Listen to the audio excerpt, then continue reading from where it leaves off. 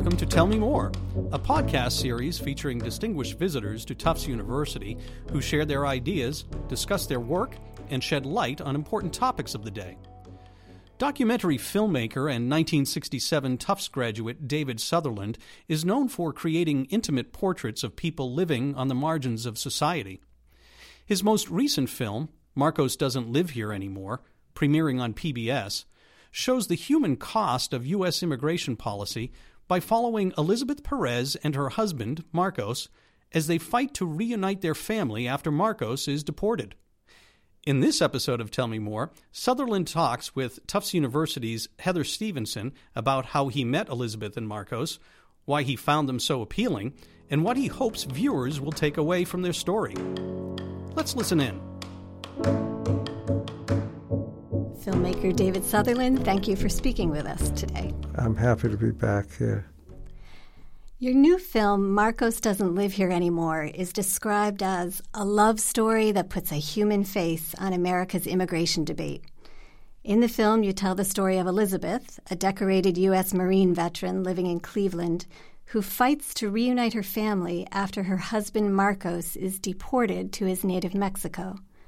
Were you hoping to affect the national political debate when you decided to film their story?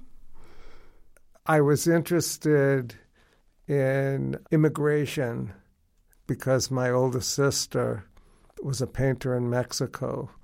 So I knew Mexico, and I've had a lot of undocumented, not a lot, but a number of undocumented interns on earlier films. So I was interested in the topic.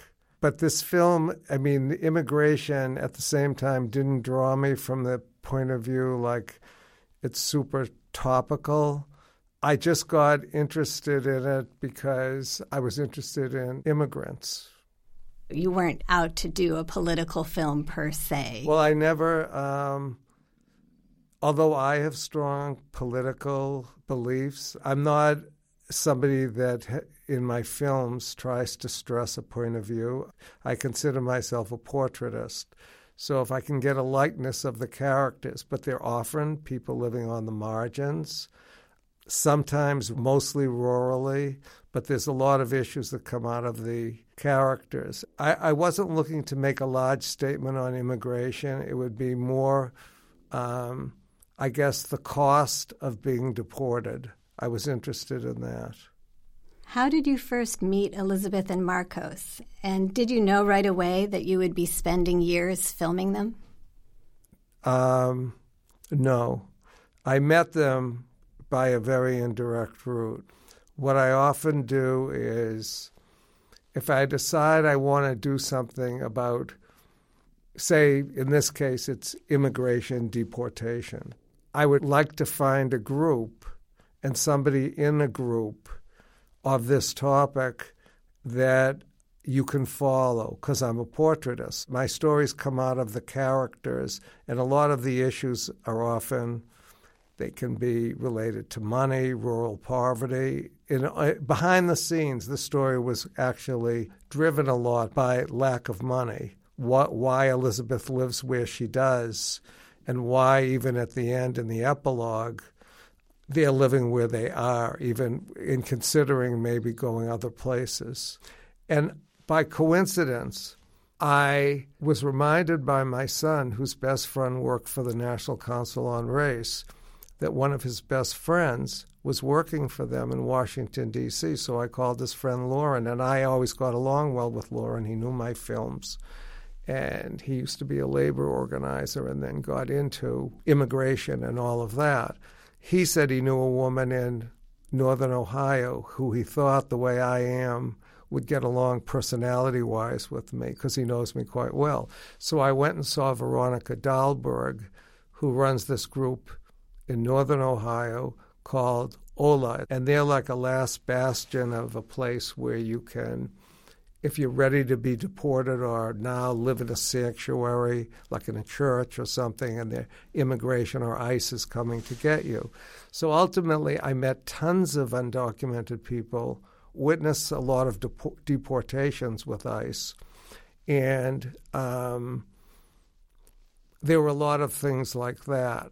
If I said that I was in maybe 200 different undocumented workers where they were living, I was. And these were really people living ready to be deported. And so that led me to meet Elizabeth Perez. I had trouble getting cabs, and Veronica Dahlberg, who ran this group, said, well, there's this woman that's a Marine. She's white. She's not Mexican. Her husband was just deported. And she drove me to the airport, and we had lunch on the way because she was early. And I got very interested in her story.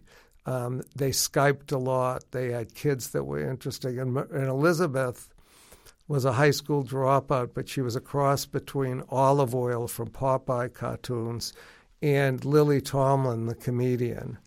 And she's very funny, very articulate, and she was a decorated Marine in Afghanistan and the military for 10 years. And so that's how I got involved with her. There's a scene in the film where you see her as one of the few white people at this giant march for workers' rights at the Raleigh Tobacco Company in Winston-Salem. And she's one of the keynote speakers. And what's interesting about her, first of all, she stood out as the only white woman speaker, but in this group of people speaking with a strong accent who looks totally different than everybody else, and she's talking as a Marine. And will never say anything bad. She's very patriotic. And she says, I love this country. And I have nothing bad to say in spite of what's happened to my husband. But then she'll say every so often, and she quotes something from the Marines, that you have to take a stand and stand up for your country if it's wrong and what you have to do. I'm badly paraphrasing. And they go wild over her. And that's basically how she is. So she's trying to get her husband back, and she's working with these groups, doing all types of work. And we follow her story and her disappointments until she ends up over there. Anyhow, that's a very long story, so I'm sorry. It's a fascinating story of how you find the right character to follow. I know what I'm looking for, someone that will go the distance, that has hopes and dreams. They're always imperfect, because we all are. And but someone I know that if they have to, no matter what happens to them en route, that they'll go the distance and let me keep filming. And they give you tremendous access to their lives. I mean, your documentaries are so intimate. You've said the sound is designed so the viewer hears my subjects breathing, sighing, and groaning from 100 yards away. My objective is to make you feel that you're living in their skin. How do you create that intimacy? Everyone has a radio mic. So when you have a Hollywood film, they put radio mics on them. Then they re-record all the lines. I'll give you an example of what I'm trying to say.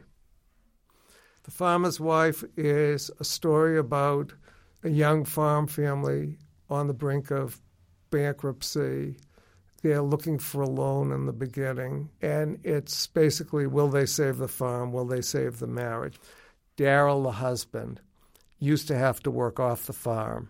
He'd drive a pickup home. You could see him. I'd have one of my associate producers or an intern looking in the distance. You can see in that part of south central Nebraska, oh God, like almost a half a mile or a quarter mile, because it's flat plains. So what happens is I need to know when they're coming to turn on the radio mics. She might be in the house or sitting outside. And so here's a scene.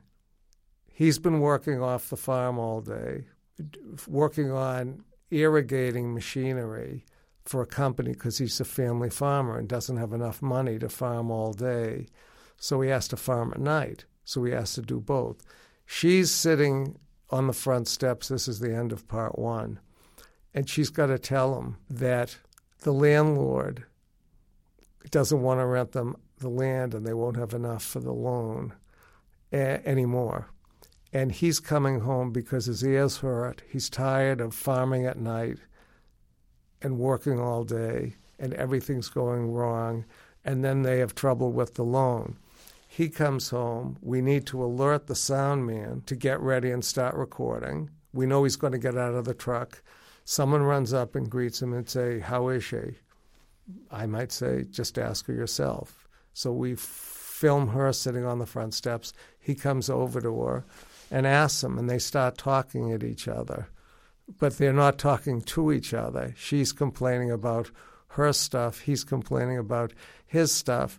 And then she shuts the door and continues, and the girls, they have 3 girls, say, "How's Dad?"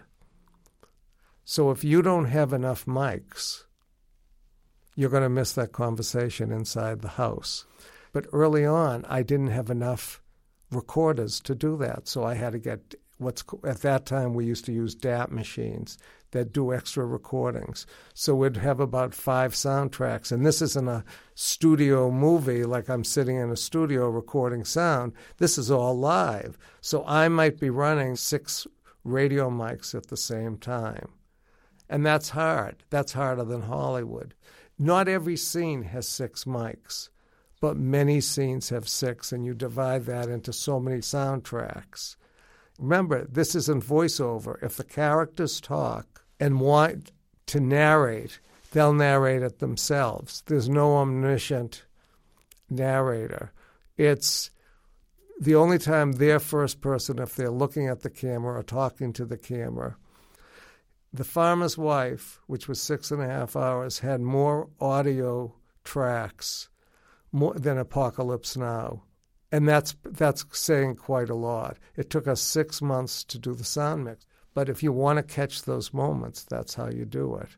But then you get all the nuances. "How's Dad?" And she said, "You know him. He's got his own stuff, honey. Just go do this or go do that." But you get all the disappointment, all the sadness, and all of it. And all you're doing is looking at the front door, or you might get a shot of him walking away, putting the tractor away or getting into the combine after they leave. But you've got it all.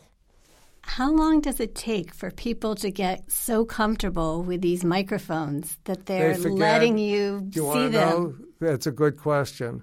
Sometimes they usually don't even think about it. And sometimes if they have to go to the bathroom, they'll instinctively know to shut it off. But sometimes they get an agenda. They want us to hear it. Does that make sense? They want you because it's a way to speak. Sometimes, like the wife at first, can't tell him everything. She's overpowered. You watch them change. You were talking about finding characters that can go the distance, but as you were saying, to make your films, it takes years. I'm wondering how you stay in it for the long haul. Well, it was The Farmer's Wife. No one wanted to fund me. And at that time, I got some grants. It took me a long time to get grants. And I've done everything. And this last film was hard. The topic was hard to raise money. And then a lot of people, when you get known, will start to think, oh, well, his stuff has been shown. He's had millions of viewers. And he's got funding anyhow. Let's fund somebody else. I've gotten a lot of funding from PBS, the Corporation for Public Broadcasting, a couple of Challenge Fund grants. But then these funds change. And early on, I always have trouble getting funding because it's been 5 years since you've seen the last film. So how do I do it? Well, this one I went through a lot of retirement money, and then people started to fund me. It's terrible to say. It is. It's terrible to say. I'm not independently wealthy. But if you have a passion to do it, then you can do it. I read a writer for the Baltimore Sun once wrote, "No one makes documentaries the way David Sutherland does, and perhaps no one ever will. The toll is too great." What you're describing is part of the technical and financial difficulty of it. I'm wondering if it's also emotionally difficult to get so close to. Yeah, Country Boys, about 2 boys the last 3 years of high school growing up in eastern Kentucky. It's sort of a school that helps kids that have, if they don't have learning disabilities, they haven't had a lot of opportunities and they have learning deficits. Some of them are incredibly smart, and it really follows the idea of the hopes of dreams and what are their chances of realizing them. Country Boys took me 7 years. I probably would have been in more trouble, it's terrible to say, if 9/11 didn't happen, because there were so many shows done on 9/11 that the fact that I was running so late, they were backed up on what they were putting on television. I got divorced over that film, not directly over it, but related to it. And I didn't want to finish that film. And then, when I did finish it and didn't work for about 6 months to about a year, then I realized how much I missed doing it. So, yeah, it did. Every so often there's one that catches up with you. I'm curious how you know when you've gotten to the end of the narrative arc. Like in your new film, Elizabeth is trying for 7 years to get permission for Marcos to rejoin their family. And during that time, she's struggling as a single parent in the United States. Marcos is fighting depression, living in Mexico, considering crossing back illegally. And you're filming all of this. Were you wondering, how is this going to work out? Well, okay, you're right. Each film on this is different. I wasn't there when he was deported, but they kept doing petitions, and the question was, if he couldn't come back, when was she going to go there? He wanted her to come there or move anywhere. We can go to Australia or New Zealand, wherever I can get in. Or you can mostly come to Mexico. But she had tried living in Mexico before and didn't want to go, especially Mexico City, and they couldn't afford it. They couldn't even afford gas, like gas heat. He would always be saying to her by Skype, or when she visits him a few times in Mexico, he would always beg her. It's a great scene in the film. He begs her, "I want to be a dad," and he starts crying, and he's emotional, and he's it's not just romantic, he's desperate. And what happens? He breaks your heart and her heart. He just wants her to come back so bad. And finally, when they go, and this became apparent to us because we witnessed some fights, and there's an epilogue, 8.5 minutes at the end, when they finally do move there. And the question becomes, okay, they didn't live together ever that long in the States, before he was deported. Will they remember how to live together? But it is a very film noir ending, and I guess I never thought that the topic of the cost of deportation would ever, and you'll see it at the end, it really is a huge cost. So no matter what your views are politically, whether you like him or you like her, you like neither, or you love them both and care deeply about them, you can't leave the film without thinking about, oh my God, it's really a horrible situation, deportation, and the cost. It's easy to read, but this will haunt you that way. Yeah, it's not a simple, happy ending at all when they have that reunion. Whether you think that the current immigration situation in this country, whether you're in favor of a wall or anything like that, or you're against it, regardless of that, you've got to look at what happens to a family that faces deportation and what they go through. And I'm not going to tell you my thoughts on it, but you'll definitely have strong thoughts. And even if you're pro or con on any of these bills, you're going to think twice about it, because it's the only time you're really going to see a family close up that is going through deportation. Why are you so interested in other people's stories? Well, there's a couple of reasons why. As a kid, I was very shy. I used to work in my mother's rock garden with her as a kid, and my mother had so many hopes and dreams, and a lot of them didn't happen, and she was a great storyteller. She could also tell up into her 90s 3 concurrent lies at the same time as excuses why she couldn't do other things, but she was a great storyteller. I always liked to listen to stories. And I'm not actually, as a speaker, a great storyteller. I can tell great anecdotes, like I hitchhiked cross-country 5 times between 18 and 23. I think Jack Kerouac's boring because I saw a lot of things that I think he never saw, but I'm not in competition. He had great dramatic possibilities. That's not the point. The point is stories just always fascinate me. What advice would you give to young documentary filmmakers today?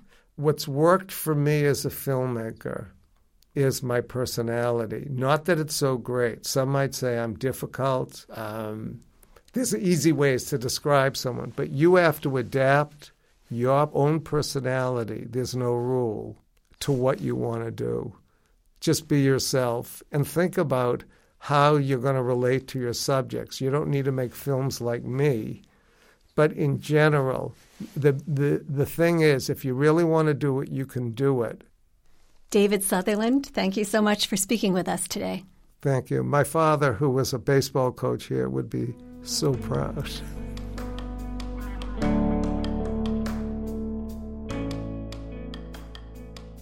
Be sure to check out David Sutherland's film, Marcos Doesn't Live Here Anymore, when it premieres April 15th on local PBS stations. And thanks for listening to this episode of Tell Me More. Please subscribe and rate and review us wherever you get your podcasts. And to be the first to hear about new episodes, please follow Tufts University on Twitter, Facebook, and Instagram. We'd also welcome your thoughts on the series. You can reach us at tellmemore@tufts.edu. That's tufts.edu. Tell Me More is produced by Katie McLeod-Strollo, Stefan Hacker, Dave Nusher, and Anna Miller, who also edited this episode. This episode's introduction was written by Heather Stevenson.